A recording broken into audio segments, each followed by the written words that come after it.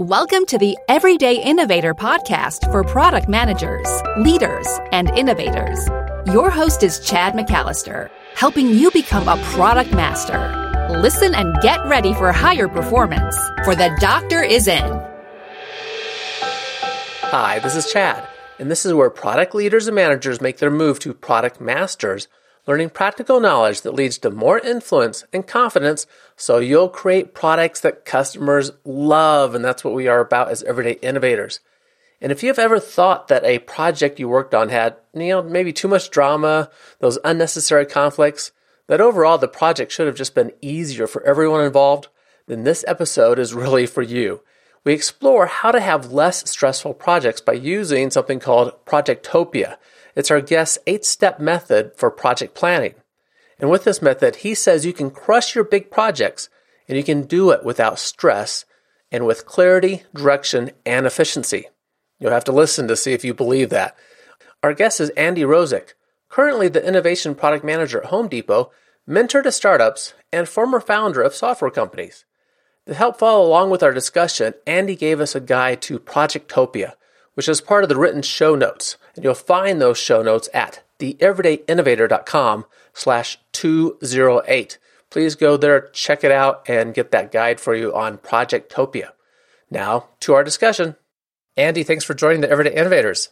Yeah, thanks for having me, Chad. I appreciate it. So we got connected on LinkedIn, and then you started telling me about kind of your framing of project management, which we'll talk about here in a moment.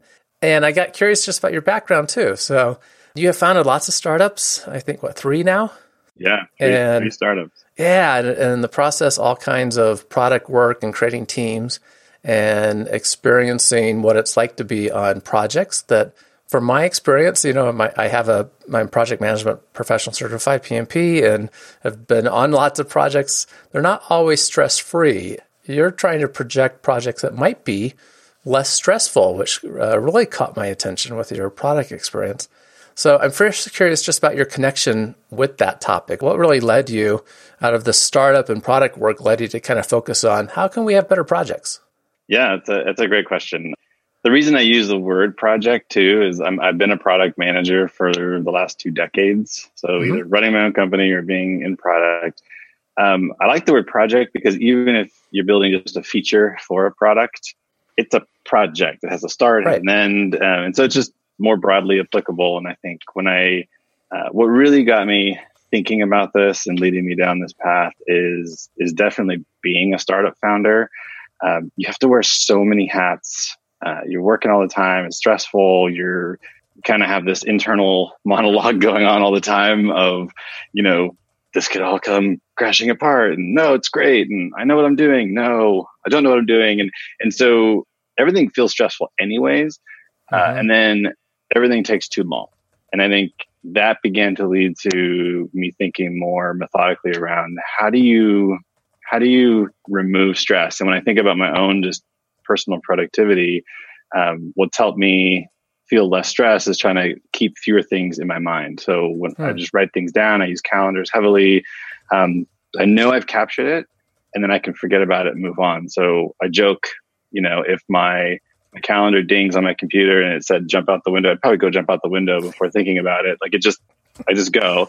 But that reflex. Frees up. Yeah, it frees up, a lot of mental bandwidth. And so I thought about projects in the same way. I don't know what the end of this project looks like. So it became stressful, right? All I can do is worry because I don't understand what's required to get to the end to find success. And so I started to think about how to apply some of those same, concepts to framing a project, understanding it so that I could document and even share and even hand off and delegate portions of that. So knowing that now I'm no longer responsible for unknowns, I have knowns. And even if those knowns are going to take a long time, I know what they are and I have a general idea of how long they're going to take is very different than, build X. And, and X could be anything. It could be like remodel or renovate your car. Right. Okay. When are you going to be done?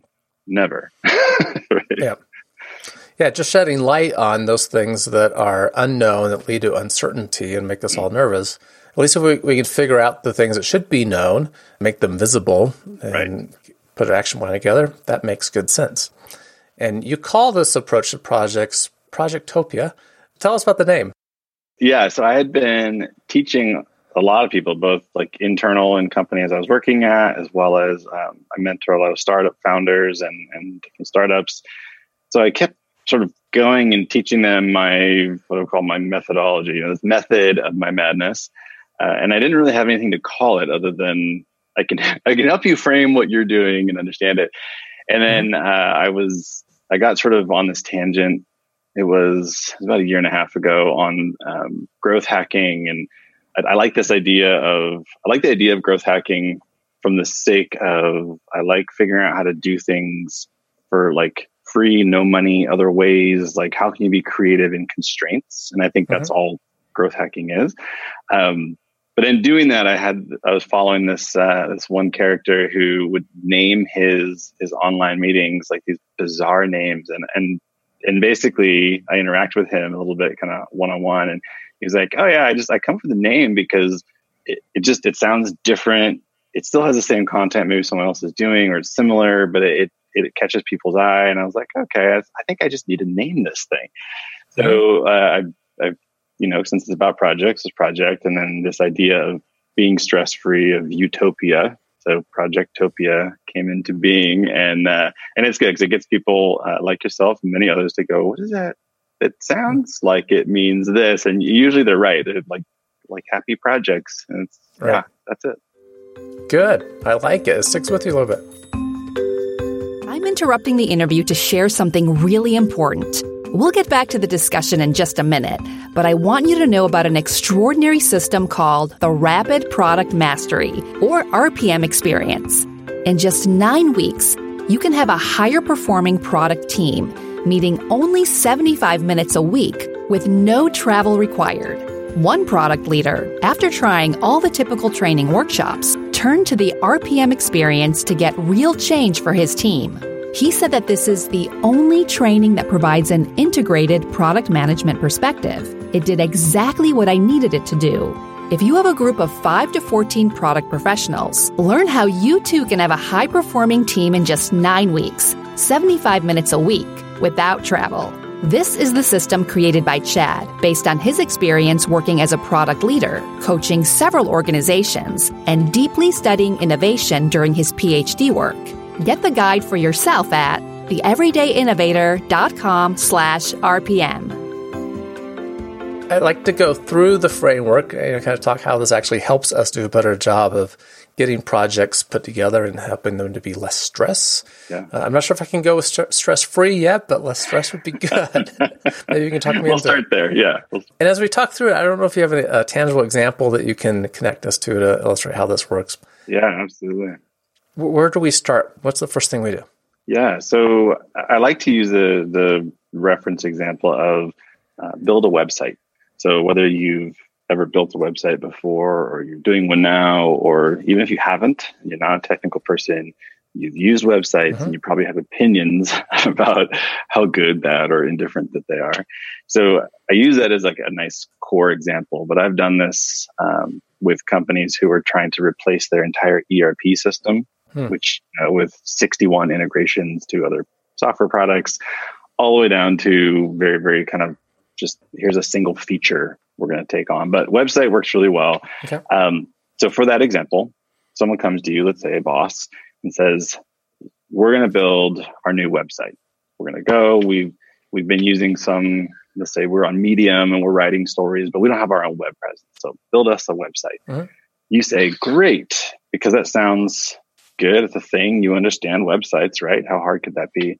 And so you start throwing ideas around. You go, oh yeah, I need a homepage. I need somewhere to host it. And I need a blog. And we have products. So I'm going to have to sell products. I need to take money.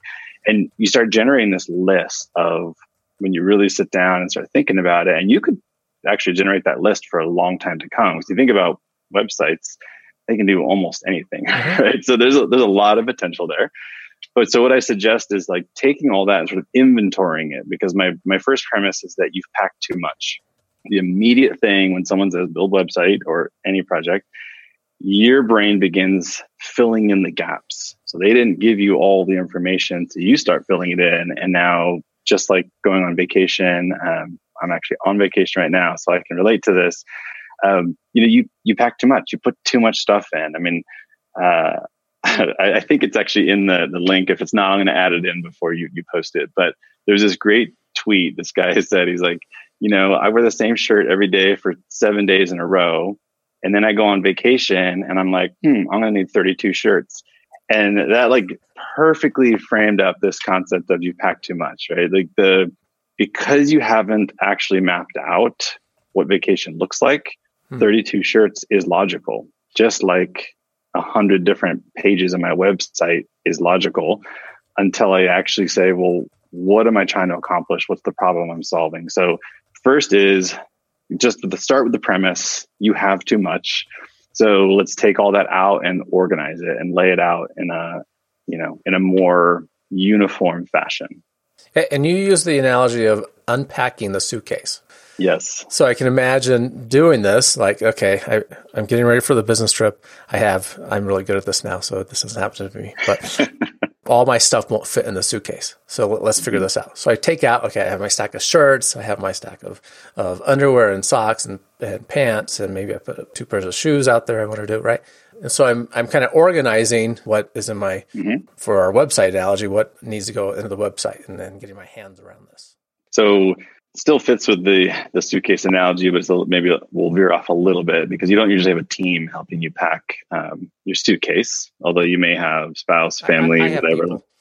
Right. You got your people and they have their people. But this is that moment where you really want to engage the team who's going to participate in this. If you've got a branding group who's going to create the logos and things, or designers, engineers who are going to write code, if you've got people who have to sign off on content, whatever. It all depends, how big your company is. But this is that phase where you actually want to lay all those things out and say, here, I've unpacked the suitcase of what, quote unquote, could be a website. But in the back of your mind, not all this will fit in the suitcase, right? And by suitcase, I mean, what is the shortest path to having a live website? You may have many iterations of growing that website and making it more advanced, more beautiful, more complete. But your company still doesn't exist online until you throw the switch and turn on that website. So what you want to do is get everyone's concepts of what belongs in there. And that is that unpacking, and that you then take those items, and you talked a great point about kind of organizing. How many shirts do I have? How many pants? How many shoes? So you want to organize them, lay them out, and kind of, if you can, this helps if things work linearly. Not everything does for all projects, but like for a website, item 1 on the top left is going to be, you need a domain, a URL somewhere for someone to type in a name, like Everyday Innovator. You need a host. That stuff has to live somewhere online, and where's that going to be? And then most sites need a homepage, need somewhere to get to. So you can start to lay these things out, and they can, it won't be perfect, but a pretty good linear organization of here's all the items and what we think makes up website. Okay. So that is sort of the unpacking and the organizing steps. And still at this point, you're very free. Nobody's being told no. You can insert crazy ideas. Our website should scroll from left to right or right to left, top to bottom. Like, great, whatever. Put them all up there. Let everything come out, because this is that point where you're going to understand what everybody believes website ought to equal. And all the other people in the room get to hear those and either think in their heads, like, this is insane or this is good, but that's okay. Getting them all on the board. Mm-hmm. Okay, so we have a starting place now. Yeah. We have some concept of what a website is and all the things it could be to different people. Right. And now we actually want to do something reasonable. So what's our next activity? Yeah. So this is that point when you can really highlight to, again, that group of folks. If it's just you, fine. I think this process works really great for yourself. So don't discount this. If you've been tasked with a project and you're the only contributor to it, you should still do this because it will reduce your stress. But let's say you now have this group of people, they see all the things, and now you can point out how we have packed too much. Look, we have 14 pairs of pants. We're only going for 2 days. We have all these features of an advanced website. You're dreaming of someone's site who's been around for a decade. We're day one. So, what do we need? And so you can start to then take, this works great with, sticky notes on a wall, works great with a lot of different tools. You can do a Trello, you can do almost any free tool and like drag and drop, move things around. But what you're doing is you're saying these ideas you have aren't bad. They're just potentially not yet, right? They're maybe too advanced or too much work for us to get to. We want to be live. So that's the part you as that leader need to decide what is your initial target goal. And for a website, it would be how fast can we be live on the internet? So you want to start pulling those things off to the later pile.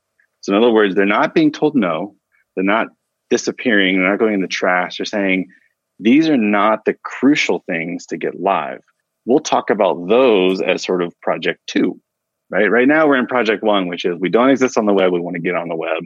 Project 2 might be we want to sell things on the web, or we want to have powerful content that we can distribute on the web. So there's additional goals, but you cannot accomplish all those things. Otherwise you can, but then you're not going to launch website until months from now when all that stuff is finally done and approved and reviewed and re-looked at and rehashed out. So again, you're creating this pile. We've packed too much, so let's put some stuff kind of back in the drawers, but we're not getting rid of them. We're not throwing our clothes away. We now know that these are ideas we have for later. We've captured them. They're written down, but you come to an agreement around what are those core things. And in a website example, obviously the URL, some kind of web address that mirrors your branding. So you're going to have to do some work to find that. You need somewhere to host this stuff and a homepage. I would say that's not quite enough just existing. So let's add at least one existing feature on top of homepage that feeds into your goals. So let's say you want to capture email addresses as a database of followers. So you have email address capture. Those are kind of 4 core things that you want to create and you think are the vital, minimal things you need to throw that switch and say, our website is live. Right.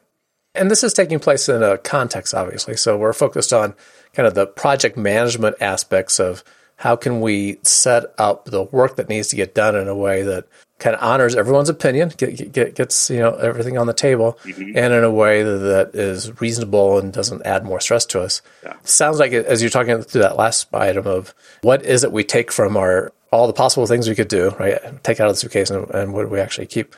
Also would mirror a MVP process where we have this other context going on where, maybe we're the users or we've been engaged with customers and we understand their needs. We understand what is the minimal thing that would provide you value now? What can we start with? And so there's some other things that are helping us shape and drive what we're going to focus on our website example. Right. Let's get a page up and we want to capture emails. This phase, I think people like to hand off components of this to like specific people, right? So the project manager should own these kind of timelines and what's deliverable and what's minimum, what's viable. Or a product person has to make certain decisions, or, other stakeholders have to, I got to know from design how long it's going to take them to create logos and things before we do this. No. This to me is at its core, one of the key elements of leadership that are just waiting to be sort of taken and done, right? Like you take responsibility, you assume leadership, and then you earn trust based on how you perform as a leader. This is one of those moments where I think almost anyone who's engaged in the project, if your product manager is not doing this, step in and do it. If you're not the product manager, right? If your project manager typically does it, they're not really doing well, then do it. And you don't have to do it in a way that is forceful, whatever. You could say, hey, I ran some ideas on a board and why don't you come in and check it out with me? What do you think? Right? You can bring in a single stakeholder first, a single person. But this is that opportunity to show like, I'm thinking about the larger group. So I'm engaging more people to contribute here, making sure that people are bought in, right? Everyone now knows what website in quotes equals. Right. It's these 4 big goals. And there's a list of things that's going to take to achieve those. And we can even estimate those. It's a lot easier than just saying, build me a website. Because as soon as you do and you launch it and you didn't engage those people, they're going to go, well, where's the products? Where's the blog?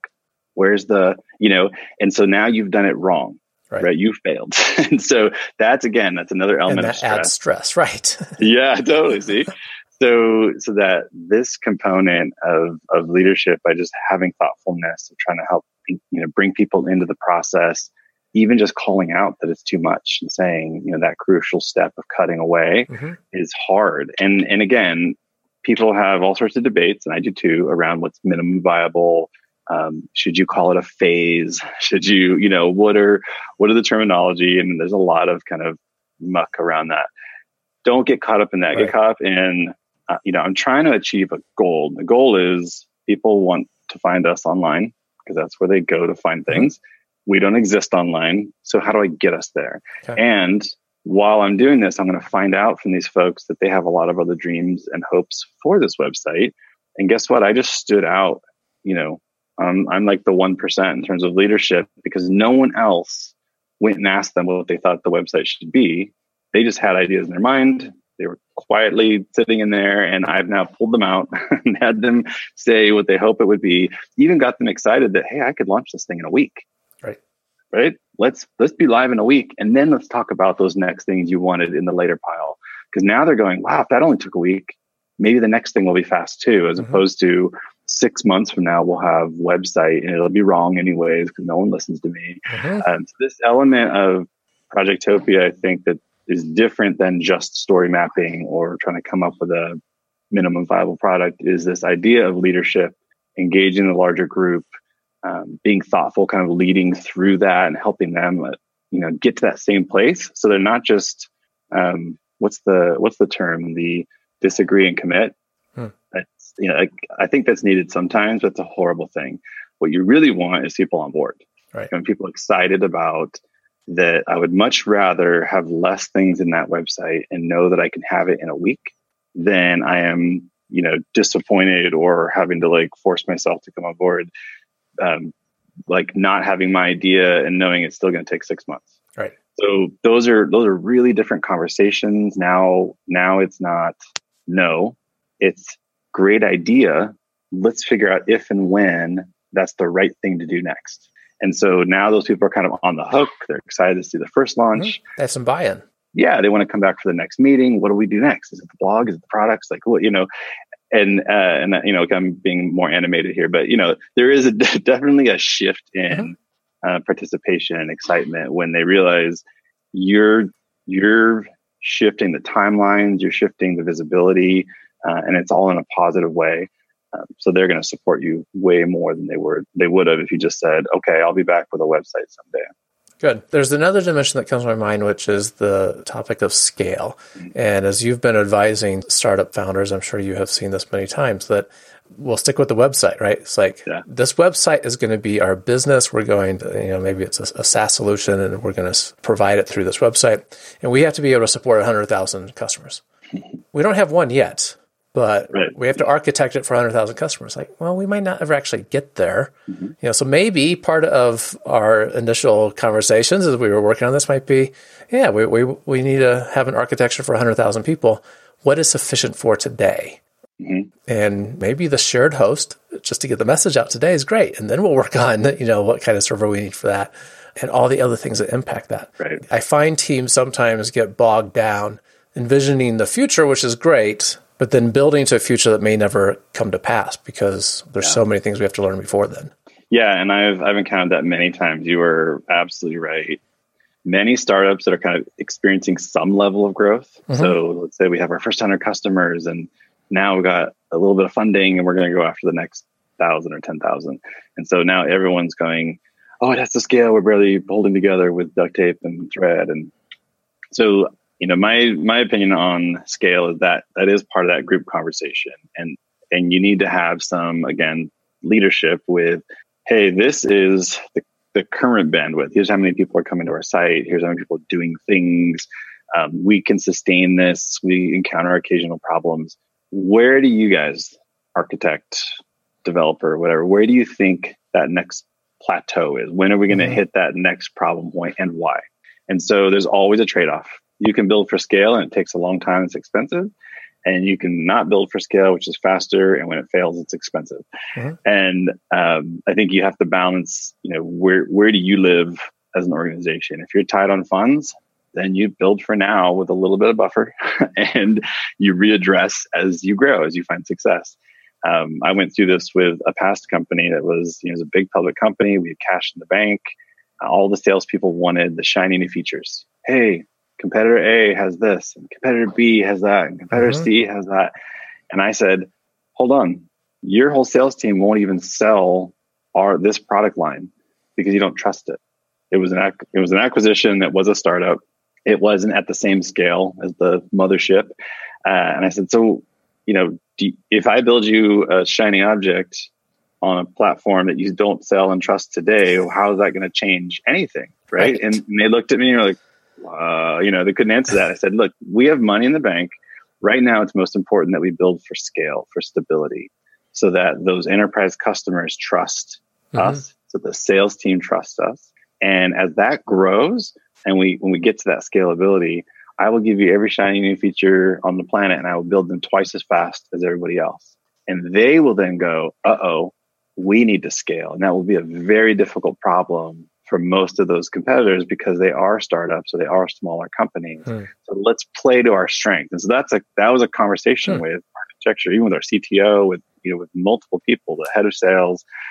And, I won the argument with, we're going to focus on scale, and I will give you an occasional new feature dotted along the way to, I can't just say no to all of it.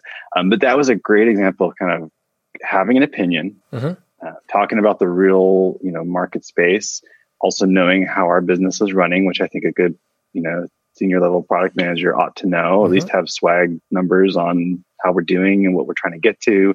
And for that point in time, we were trying to sell more to existing enterprise customers. And so it made way more sense to say that they're looking at some of these things as a checkbox.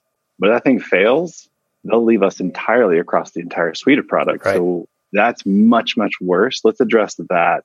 And sure enough, people came and went during that time for that particular product line, and they came back because they found out that other people couldn't scale. And when they came back, they're like, hey, you guys have this nailed. Now, would you mind adding this feature? And we'd go, yep, we'll do it. Because at that point, we weren't focused on scale anymore. Yeah. Good. This actually brings in a larger perspective of topics than I was first expecting when we were teeing up. Let's move through kind of a project structure and how we have less stressful projects. But a lot of this goes back to stakeholder management. Those people with a vested interest, let's get their opinion, let's get their input, let's make sure that they feel part of the process. And then let's do something reasonable with that information. Start taking action on what's most important now. Right. Make sure that they know that we can take action on what might be important coming up at the right time. It's a slippery slope too, because, you're going to always have very vocal players in any group of people. I don't care if it's stakeholders, if it's team, whatever, you're going to have more and less vocal people. And this is that part where I think, again, it comes back to that leadership. And as a product leader, you need to have a very strong sense of, the market you want to go after and why at least theme level sort of features and products that you want to work on are important. And you want to drive that conversation. It's not just, you're not coming in a room and people are spewing ideas of like what ought to be. Right. It's more about, we've taken in these different inputs from the customers, from you, the stakeholders, sales support, whoever. And we've built an initial model of what we think the next 90 days, 180 days, should start to look like at a high level. And then you start doing what I call portfolio management, right? So, okay, we agree fundamentally, these are the real important things. And there's always someone in the room that's like item 6, you have 5 things you can do this quarter. And it's always like item 6. And someone raises their hand like, no, but that's crucial. That's a thing we got to have. And so then you can have the conversation. Great. I didn't think it was, but tell me why. Tell us why as a group. And then when they do, and then you go, okay, whose item on the top 5 should get bumped to number 6 to move yours up? And that, I think, that again is that sort of, you've already sort of framed the initial what the conversation is going to be about. Now people have had some input. They're more moving things around as opposed to throwing things at you, and just adding new ideas. And now you're having this very same conversation around, okay, I only have so many people to build things. And we all agree that 5 things is the max for this quarter. For whatever reason, we've semi-estimated them. So number 6 is off. You want to move it up. Now it's, the head of sales arguing with the head of support, because those are the 2 features, they're trying to say whose is more important, not you, the product manager, getting slammed for, having dumped someone's off the thing. And the worst case scenario is you go, yeah, but you realize it's next quarter. Like, you're at the top of next quarter. So is yours so valuable that you bump someone else's, or can you wait 3 months? Is that going to kill, whatever's going on? Or just something smaller, maybe that could temporarily patch your problem. So these are those conversations that are led by you, that are more structured. You have people contributing, but you're not getting run over. You're not just like, well, I got the sales list. There's 47 things. We're going to figure out how to build them. That's not product management, at all. And it's not innovation either. It's not you thinking past the next moment. Right. And so that's the part where you, as a business leader, as a product person, as a someone taking on these big projects, need to be able to bring some of that to the meeting and say, here's why I think even website, for example, why it's important now to have a website and to begin this process, because we're only 3 months away from offering products. We better start establishing our, and so you can lay these things out. And now people have to argue why, something should come before having that web presence, and possibly delay selling products online. Right. That's a very different conversation than just, I want blah, and they throw stuff out because everybody wants something and it's never the right time. So you've obviously been through those. You've talked about just mention those sort of plays around, whether it's scaling, whether it's, this new thing we have to have, the new widget on the site. There's always something, I call it the squirrel, like squirrel. Shiny object syndrome. Yeah. The squirrel line is great too, from a funny movie. We use that one around the family too. Squirrel. Yeah. As you talk through that scenario of having, support and sales talk about, okay, what's going to go on the list, that sounded actually much less stress, that you're not the one in the middle of that trying to negotiate why something needs to happen or not happen, but you're setting the forum for the stakeholders to figure out what's the right thing to do. Let them have that discussion. Yeah. Really good information. I will make sure, as I said before, that the link to your resource that lays this out a little bit more is available in the show notes. As listeners know, I love innovation quotes. I always ask for one. What do you have for us, and tell us why you chose that one? So I have a quote from Margaret Heffernan, and it is, for good ideas and true innovation, you need human interaction, conflict, argument, debate. I love that quote. So Margaret is a 5-time CEO. She's written 5 books, TED speaker, just overall badass woman. Like, she's legit. Look her up. The quote I like, though, is this idea that there's so much incrementation. I could totally get on a soapbox about innovation. I like to call everything innovation, and mostly it's incremented. We're just little increments better. But to get innovation, to really think leaps, bounds beyond where we are today, it's about human interaction. We talk about being customer obsessed. We talk about we're being product obsessed, being, like that. Those all stem from this idea of there's something wrong, there's a problem, and we want to solve that problem. And maybe there's solutions today, maybe there aren't. That doesn't matter. The point is, until you have that sort of human interaction, you understand the conflict. Maybe you disagree over the problem space. Maybe you disagree over how it's being solved today. You might debate over how to solve it better or worse, whether the market's ready. That forced interaction around, like, I need to actually have an opinion and stand up for this thing. And maybe I get backed down a little bit by someone else's counter argument. And then I have to go do work, right? Let me come back with some more information or some more thoughts around this. That's what forces those like kind of next level changes, is that you either are completely backed in a corner and you have to find a way out, or you're having these sort of like ongoing, like, we're struggling. Why are we struggling? What's wrong? And so that's why I love the quote, is that innovation comes out of sort of that necessity is the mother of invention. Well, necessity occurs because something's wrong. Usually something's not working right. And so it's a great quote from that standpoint. I think innovation doesn't come from a silo. It doesn't come from the apple falling on your head. As much as we like to it doesn't exist. Fictionalize it that way. It comes through the grit and the grind and you're down at the street level. And I think that's why I love startups, is that you have to get down at that, the actual rubber meets the road level. And have interactions. And in that case, interactions with potential customers and with your team. And innovation does not happen in a vacuum. Right. I have not heard that quote. I appreciate you introducing me to that one. I like that. A lot of people hear the word conflict and want to rush away from it. High-performing teams, man, they're good at conflict, right? They're arguing over what is the best thing to do for us to reach our objectives. How can listeners find out more about the work that you do? Where should they go? The easiest way is to go to my website. It's andyrosick.com. It's easy to find. It's got links to all the things if you want to follow me on LinkedIn or Twitter or Instagram.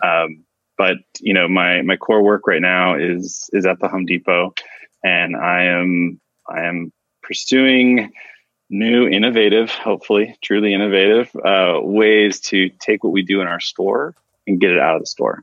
And that's specifically for pro contractors who are just not being served well today. It's a really wonderfully complex and difficult and hard market with people who have wide-ranging needs. And that's exactly the kind of thing crazy product managers run into, is like, yes, I can maybe solve this. I can do this. So that's what I'm doing today. And with all things, it's kind of all one, right? When I talk about Projectopia and I give examples and I coach people, I use stuff I'm doing today. I use examples from my current work. And it's exciting. Like I said, it's hard. I'm out there literally living with customers and flabbergasted by fax machines that still work, and they're using them. And I'm like, it's 2018 and you got a manila folder and a fax machine and killing me, We have to get in touch with what our customers are doing. Absolutely. Yes. Yeah. Andy, really good information. Again, I'll put andyrosick.com in the show notes for listeners and make the infographic available too. And I appreciate you taking time to share this information with us, especially that you're on vacation, and thanks to your family who's probably trying to be quiet in the background there. They're doing their best. Really appreciate it. Thanks, Andy. Yeah. Thank you for having me, Chad. I appreciate it. It's been great chatting with you. Thanks again for listening to The Everyday Innovator, where product leaders and managers make their move to Product Master, learning practical knowledge that leads to more influence and confidence so you'll create products customers love. Find the written notes of the discussion with Andy at theeverydayinnovator.com/208. You can also find his guide to Projectopia there, everydayinnovator.com/208. Check it out. And as always, keep innovating. Thank you for listening to The Everyday Innovator, which teaches product managers to become product masters. For more resources, please visit theeverydayinnovator.com.